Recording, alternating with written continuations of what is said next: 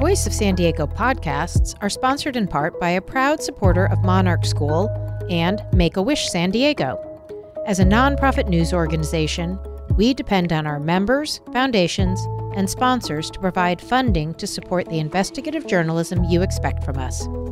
We are very grateful for all of our supporters, and we will recognize them during the show. Make-A-Wish San Diego grants wishes to children with critical illnesses in San Diego and Imperial counties. Visit sandiego.wish.org to find out how you can help make wishes come true. And Monarch School has served San Diego for nearly 3 decades, beginning as a one-room education center and expanding into a K-12 comprehensive school designed to educate homeless youth. To find out more or to get involved, visit monarchschools.org. If you like Voice of San Diego's work and want to become a sponsor too, contact us at development@voiceofsandiego.org.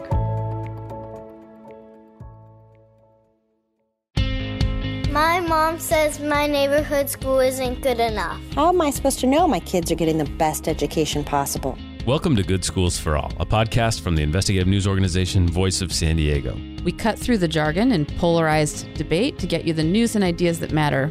Good schools are at the heart of our democracy and economy, and we're about good schools for all kids. We hope you'll learn and maybe teach us something. Enjoy the show. There should be an excellent school in every community.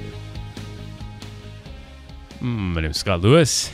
And I'm Laura Cohn. Hi, Laura. Hi, Scott. How are you? Doing very well. We are in the studio right now with a new person. Yes, we are. He's got a good presence, though, right? He does. I guess we're about to find out, huh? Will Huntsberry. Welcome, Will. Hi, guys. Nice to be here. Will is Voice of San Diego's new education reporter, investigative reporter on education topics. And on that effort to find and identify things that can make sure we have good schools for all. Yeah. Not a hard job at all. Not at all. You guys got to fix it. Sorry. It's a good time. We're going to be trying to ramp back up with this show, and it's a good time to do that. It's back to school.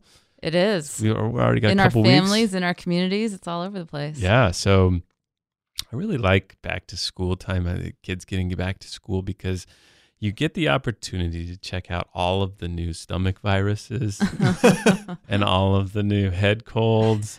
And there's just some really good models out this year. Don't forget the lice. Oh, yes. The notes home saying like, hey, just want to let you know there's bugs in somebody's hair. It's the best. It is the best. I like this time of year, this September, the clarity of September in San Diego. It's nice. It's not too hot right now. True. Yeah. And then, and everything fires back up. I was manning the merch tent at the PTA back-to-school picnic this weekend. Good dad Look duty. at you. Excellent. Brought in I moved a lot of product. I was walking around with the raffle tickets saying, hey, like, game of chance. What do you say, guys? It's for the kids. It was very good.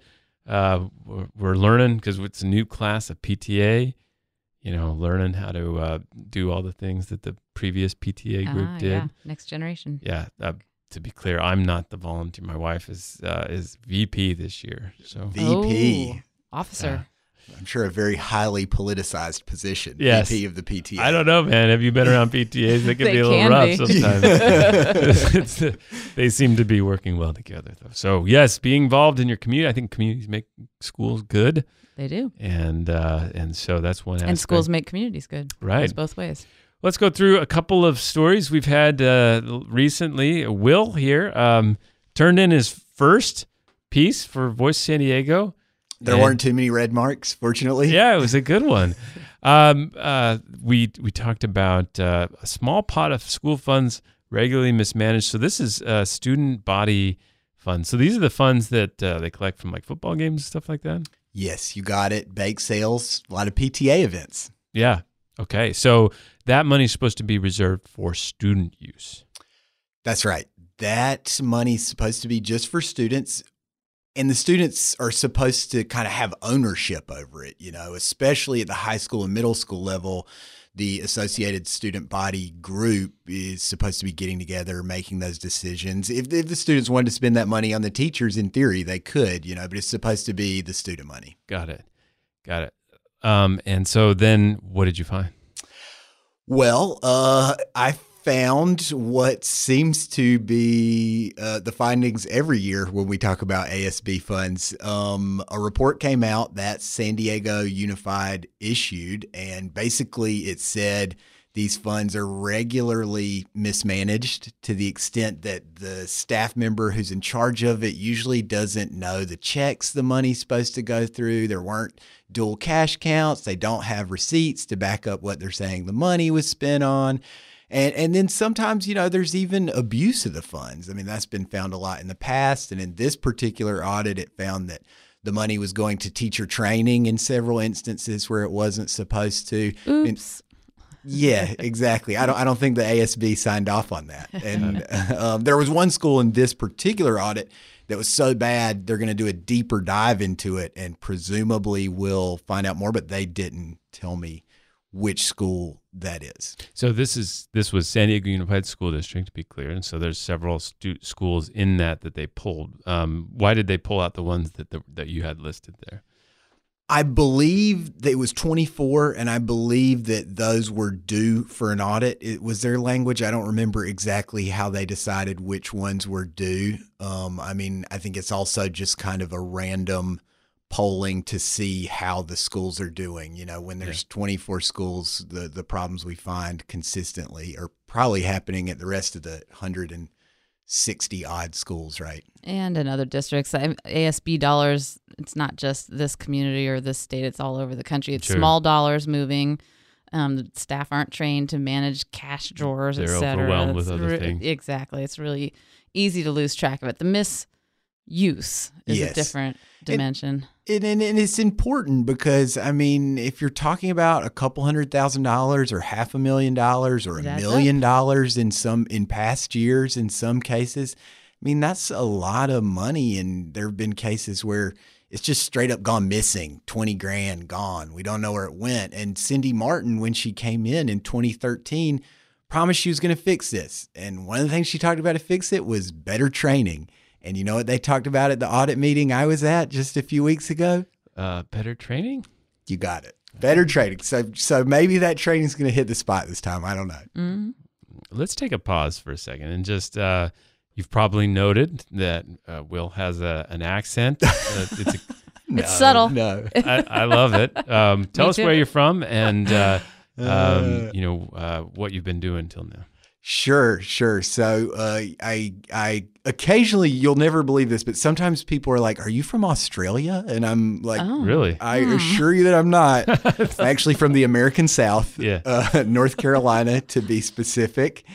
And I spent some years reporting there before I went to grad school. And so I've been cycling around the country, New York, Washington, D.C., and finally, I ended up here in this nice, unhumid, sunny climate. Yeah. So you actually covered school boards before in North Carolina, right? I did. That was how I got my start. And, I got into reporting after being an English major. I thought, I'm going to take this to the highest literary heights, the next Hunter S. Thompson. But I ended up getting assigned to cover the school board, not what I expected. And part of what I didn't expect was how awesome it was. I ended up having a really good time diving into the policy side of it. Definitely not what I expected. And, holding that district accountable to the promises they made. And interestingly, it was Wake County, North Carolina. It's really close in size to San Diego Unified. It's about 160,000 students, but it's a county-wide district instead of just a city district like San Diego is. And I had some stories that ruffled some feathers. Well, in particular, you followed an equity issue, right? Yes, there was a big equity issue there around student assignment policy. And that's hot in North Carolina. Yes, and I heard they were talking about a recent unified meeting I was at too, but there especially where we had forced integration after the Brown decision, districts had to figure out how they were going to integrate all these schools, and what Raleigh, North Carolina came up with was we're going to make a big county district. That way it'll be easier to mix students up together. That diversity policy went through several iterations over the decades, and it was a really highly acclaimed policy for making sure there weren't any high poverty schools in the district. They eventually had to move from race as the metric to socioeconomic indicators. And then it's a long story. I'll try to make it as short as possible. The district started growing really fast. It started being really hard to bus those students around in a way that made sense, and people were getting really upset about it. They moved to a choice assignment policy that was more neighborhood schools based. And they said that policy, that choice policy, would not create high poverty schools, or it wouldn't make them worse than it was. Mm-hmm. So I did an analysis that found out that, in fact, choice was socioeconomically segregating the schools more than before.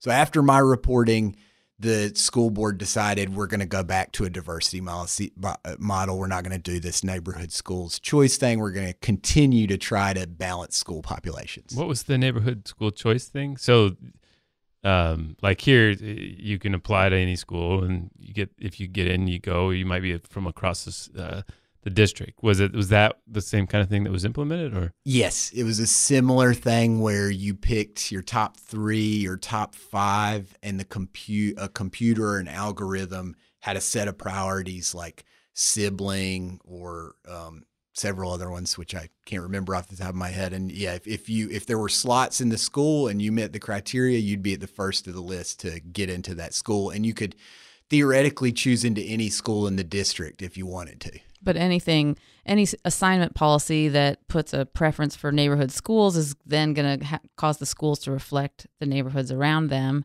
And so that since our housing is segregated, that tends to make our schools more segregated. That's exactly right. And I'm sure that's part of what was exacerbating it there. Not to mention the fact that there were a lot of people who just weren't taking part in the choice process, which is probably true of all choice programs. And so when certain parents who aren't that engaged in the system don't take part in it, that's going to affect how things shake out as well. When you moved here and you started looking at our school stuff, you went through a crash course. It's been about a month, right, or so? Yes. You guys gave me some time. I appreciate it. Yeah, and you've been reading, you've been watching some meetings, you've been reading some reports. What are kind of your first takeaways of what you've witnessed, what you've seen, what's obviously different from other places you've been, and what's just the same old story you've seen elsewhere? Let's see. That's an interesting question. You gave me the beginnings of my crash course, which was the great Scott Lewis talk. Apparently he gives it to all the reporters here. There's a whiteboard involved, a county map. I need to buy an actual map to do it. Maybe we'll. Were you handing your phone across the couch or something? No. I just draw.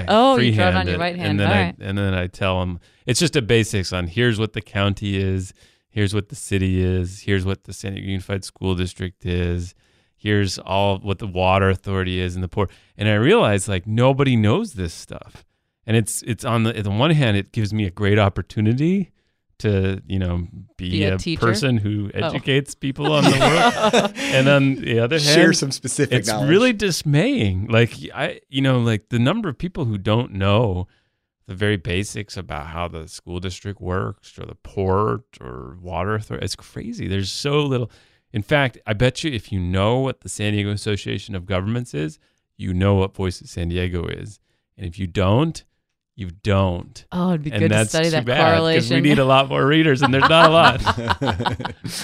But the talk made me feel definitely very connected to the community. We've got to know how these government organizations work together. So, it was a pretty good talk, Scott. I'm not just telling you that. Maybe we should record it, huh, Adriana? I don't know. I don't know if everyone needs it, but what was it? Anyway, I will tell you a couple of things that stuck out to me. I don't know if any of it will be too earth-shattering, Sure. but like I said, the difference in a county district and a city district, if the entire county's taken into account here, San Diego, we're talking about like 500,000 students.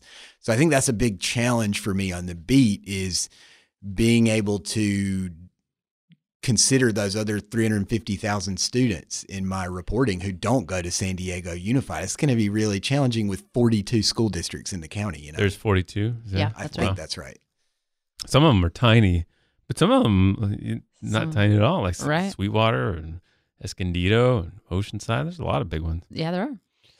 The other thing I will say is that one thing I've looked at is the margin of teacher pay in the budget, which here in San Diego is above 90% and may grow even further. And I think it's a really interesting question. How close can it get to 100%? When I was in Wake County, I think it was only about 85%, and so it's always going to be the vast majority of the budget, no matter where you are. But that difference between 85% and 95%, what does that mean for programs and equipment needs and equipment? Upkeep and- Yes. yeah. Well, and that's actually, part of the discussion right now, because we're at San Diego Unified and at Sweetwater and several other districts are once again considering bonds, tax increases to support construction bonds. You can pass a tax increase for school construction needs at 55% of the vote, which if you were just trying to pass a tax for, regular teacher salaries or something, you would need 2/3 of the vote. Thus, we get a lot more of those construction bonds and tax increases. And they figured out a way to make a lot of them pay for major repairs and maintenance. And so the major repairs and maintenance part of the budget of these, school districts can shrink and be filled by some of these teacher salaries. And that's part of the argument they made, at least the last time. I don't know that they can shrink it anymore. They're probably getting to you go halfway towards a wall, but each time you go halfway and you never actually touch it. Yeah. Yeah. Well, Maybe plus there are a lot of districts that have never passed a capital bond in San Diego Yeah. County, and so they don't have that relief on the horizon. Right. Is that true? I Yeah. didn't realize that there were some. I don't know who about can't never, get but one haven't in through. a long time. Yeah. Yeah. Right. So it's going to be at $60 per $100,000 of home value within the city of San Diego. The new measure that the San Diego Unified School District is putting out within most of the city of San Diego. And so on a $300,000 or $400,000 house, that's $180 or $240. So that's it's something. It's an annual tax increase. It's a chunk of change. So that's interesting. Yeah, absolutely. And I'm looking forward to finding out more. I mean, it's a fascinating district right on the border with Mexico. That's something totally new for me, and a really big chunk of English language learners. I hope to absolutely serve them in the reporting. So, Hey, what about so North Carolina is a right to work state, and we right. have powerful unions here in San Diego. That's right. What have you seen on that front so far? I think that in North Carolina, I found that people at the school level who weren't union protected were really scared to talk to a reporter. And I thought maybe that would be more different here where they have union protections. Turns out they still aren't very keen to talk to a reporter. So that's a shame. Obviously, the union pull here is strong, and I think you can see that reflected in salaries. I mean, up until a year or two ago, North Carolina was at the very bottom of the barrel in terms of teacher salaries. And so I think that's certainly one thing to note, a big difference in salaries, but a big difference in teachers' influence in elections too. They probably have a lot more here. Mm-hmm. Well, you jumped right into some of the more tense discussions that we've had around here. You had a piece last week about report urges San Diego Unified to track students who leave before graduating. So this was kind of the coda, or I thought it would be the coda on our almost 2-year quest to try to understand the graduation rate at the San Diego Unified School District. So just for background, San Diego Unified touted a 91% graduation rate, and they themselves called it a miracle and said it was an amazing achievement. And it was particularly interesting because an academic who had been doing work on the class of 2016 had worried and had raised alarm that the graduating class, a big portion of it, was not on track to graduate. Right. And so this is Julian Betts at the University of California, San Diego, had warned that there needed to be some interventions. Now, that class was the first class that had to deal with higher graduating standards. So they had to conform to the A through G requirements to perform the bare minimum of requirements to get into the CSU or the University of California systems. So all of that was combined on this class of 2016. When that number came out, we all just said, let's find out how they did it and what goes into that, because it's not necessarily a measurement of the people who entered high school versus the ones who graduated. Not that simple. Mm-mm. There's a lot of people who leave the district within that time. And there's, and in particular, one thing that we started focusing on was that a lot of the high school students left the traditional schools to go into charter schools, and they were struggling. And had they stayed in the high school that they were at, that they might have brought that graduation rate down. We never said anything like you didn't calculate your graduation rate the way you should have.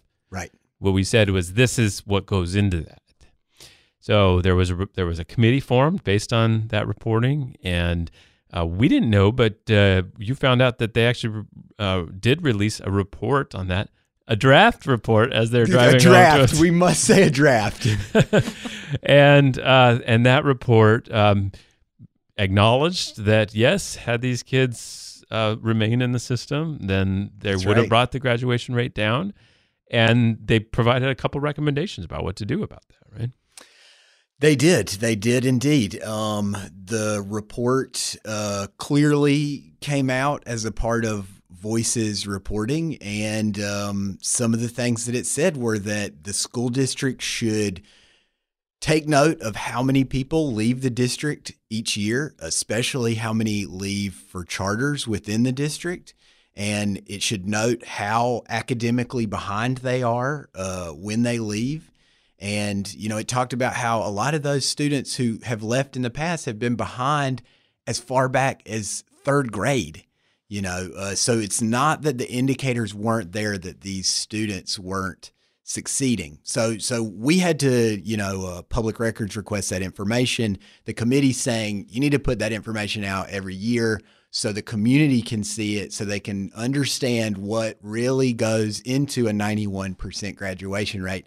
And they're, of course, also saying you need to intervene with these students. You need to note who these students are. You need to intervene, and you need to try to keep them in a traditional public school instead of going to a district charter. Richard Barrera was really clear on that in his remarks, that the school district has an obligation to find those students, keep them in, help them do better, as opposed to potentially counsel them to leave to go to a charter school, which is what some of Voices reporting found as well. I like the part of the report that's recommending them to really focus upstream before they get into high school. It's not just retaining them when they're about to slip out of the district schools, but really going earlier. And I actually know the district has done some work to invest in its data systems to do that kind of an early warning system. So it's really more a matter of activating around that information. They've already set up the mechanisms to track it.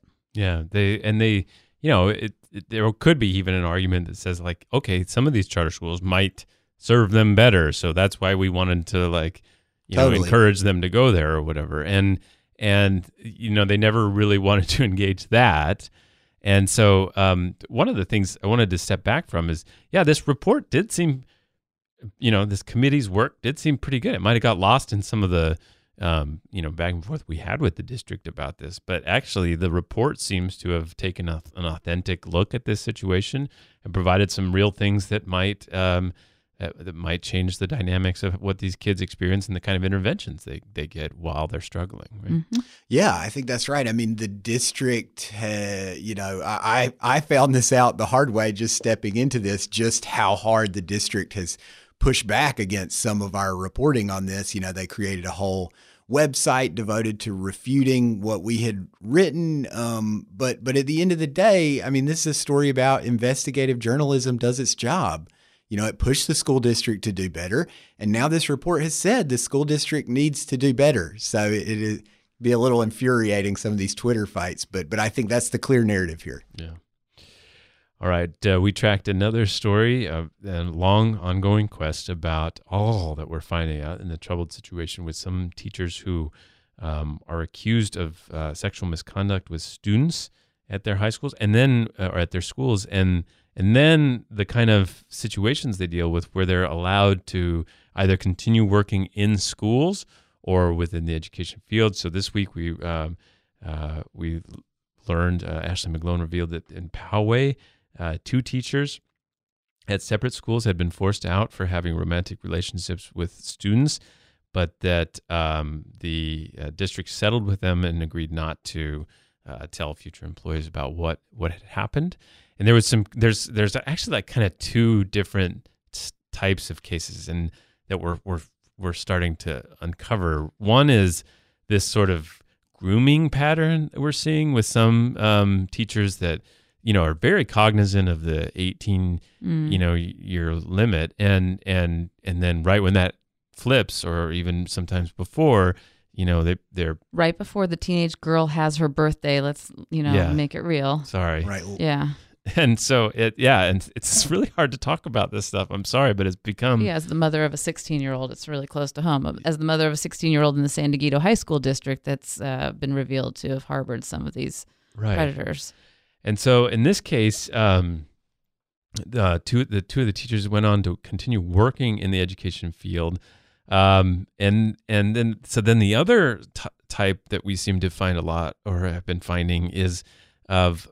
And I want to keep the scale in perspective here. We're talking about, a few cases in each district that we found so far. So by far, still a small fraction of educators. But what really is troubling is how they're allowed to continue working, or they're transferred to different schools, or some other situation like that. That's what we're worried about. And the other type then is we're seeing a lot of these teachers who are inappropriately touching or talking to students, or otherwise invading their space or sexually bullying them. And so that's a little bit different style than this other situation that we're uncovering. And so in both cases, what these districts are starting to reveal to us is that it makes a lot more financial sense for them to settle with the educators as opposed to pursuing these long, drawn-out battles to fire them. So, and when they settle, then that's when the problems come in, right? Because the settlement includes, we're not going to reveal what you've been doing, and your teaching credential, if it gets stripped, it's going to take some time. So that lag is where they get another job. They're potentially hurting somebody else, right? Right, exactly. And so that's more what we're trying to uncover. And the reason, so they can agree to these things, but the reason we've been able to find out about them is I think a little understood state law, that we're allowed to access some of these records about investigations into sexual misconduct if the investigation is A, substantial, or B, substantiated. And so, well, actually not either or, it's both. It has to be both. And so in those cases, they are public records. What happens is that we request those public records, and then a notice goes out to the people involved whose records will be released, and they have the opportunity to file what's called a reverse PRA, or Reverse Public Records Act request action, and then try to block that. And so in many cases, we've had to go to court to overcome some of those. So we're still waiting for, there's 10,000 pages of documents in our office, and then we're still waiting for records from some of the larger places, including the San Diego Unified School District, which is, of course, the largest district. Just if this was a ratio, would indicate that there's probably several cases that are worth looking at there. So we'll let you know when we find those out. So nothing too serious for you to walk into to try to get your arms around. Yeah. Thanks for this opportunity, Scott. No, I really appreciate you taking it on. This, providing safe and great schools for students has got to be a region's top priority. We talk about priorities around here, tourism, stadiums, and stuff like that. Like, come on, this has got to be the baseline, most important thing that we do: safe, good schools. Absolutely. All right, and in that respect, what is working this week? So I love the what's working this week because in the spirit of back to school, I sent my son off to college. Oh my gosh, that happened last week. Yes. And so he's in his new classes. Do you feel free or terrified constantly, or both? No, not or terrified. A little bit lonely, a little bit sad. But one of the weird things is like he's off the radar. We hear from him every so often, but just like to not have that sort of day-to-day awareness of what he's up to and to know he's making decisions on his own is really a big shift. Does he have somebody doing his laundry? Or No, he's able to do his own laundry. Good. Can you imagine what kind of food he's eating right now? It's probably terrible. Yeah, he's Snapchatted a few of his plates of biscuits, congratulations gravy, on potatoes. the laundry thing. Oh, thank you. I just can't picture my son ever doing that. I'm going to work on it. You will. He's only 8. Yeah, he's only 8. You've got time. Okay. Anyway, he went to the university bookstore today and was shocked at the cost of the textbooks. Yes. And he actually walked out without buying them because he was so appalled by it and said, "This is another thing, Mom, that needs to get fixed about education." And so here we have a what's working, which is SDSU has put in place a system where you can get access to the texts electronically for your courses, even before you enroll in the class or before you finalize your enrollment. And then if you decide to enroll, it's sort of like a subscription. So if you decide to enroll, then you don't cancel the subscription, you start paying. And if you leave the class, you can cancel your subscription, get out of the textbook. And they are able to do bulk purchasing that way and substantially reduce the cost to students to the tune of about $2 million in cost to students each year. Wow. So my son will be happy to hear that there might be a solution on the horizon. Why are they so expensive? Why? I mean, is it because it's a captive audience? These students have to buy these books so they can mark the price up to whatever they want? Yes. I do remember the insanity of, $130 books. No book I read for pleasure costs that much. No. Yeah, it's like the limited market in a way, so it's not going to sell millions, and so and I think it also is. And they constantly update them, right? So of course, like yes. So that story, of course, came to us from KPBS. So they quote Linda Woods, an instructional designer at the school's IT department, and she says, "Now I think we're up to like 94 to 96% of students opting in. So when publishers are guaranteed that they're going to sell to that level, they're willing to negotiate the price down." So it might be, and bear with me here, the proverbial win-win. Okay. When does that happen? Yeah, so yes, textbooks, crazy. Yeah. And by the way, I just want to say one more thing, which is that I think when your son started going to kindergarten, your perspective on education shifted somewhat. Big time. Yeah. So my kid going to higher ed, my level of interest in higher ed has increased substantially. My perspective on it is different. So we'll see how that shows up in the podcast. Where did he end up? University of Denver. Oh, right. Yeah. Right. DU. Good. Well, congrats. He's a pioneer. And dorms and all that? Yeah. Wow. Yeah, he's in a suite with 4 guys, and they share a bathroom and a kitchen. So it's not only has to do his laundry, he has to clean the bathroom and the kitchen. Oof. Yeah. Oof. We'll see how that goes. A few of those bathrooms. All right. Our number of the week. So our number of the week is one that's really intrigued me. It's that about 10% of people who rent out their homes on Airbnb, or I guess we should use past tense, who did rent out their homes on Airbnb in San Diego County are educators. Wow. So and pulling in some extra income through the gig economy. Yeah, we got that story from the UT Union Tribune, and I think there was some speculation that maybe, because of their flexible schedules, especially in the summer, that they might have more time to rent out their place for Airbnb. It's not necessarily just for income subsidy, but probably, a win-win? Yeah, it appears to be another win-win. You're right. I think it's a little bit theme of here. All right. Well, Will, I appreciate you taking all this on, and you obviously have a great approach and care for the students out there, and we're looking forward to seeing what you do. Thank you, guys. Thanks for having me on. And no, it is really an exciting, difficult challenge, but one I'm happy to have you guys support on. And yeah. So one of the things Will might work on is some profiles of interesting people, and also would love to hear your tips. So you can get a hold of him at, can you just do will@voicesandiego.org? Some of us can, or at VOSD.org. Right. You know, when I told Laura that you could shorten our email address, that she said it changed her life. Yeah. Will@VOSD.org, Will, W-I-L-L, at VOSD.org, and let him know what you think. Yep. And also what kinds of things he should chase. And I really appreciate you taking that on, and thanks for coming in, guys. Glad you're here, Will. Thanks, guys.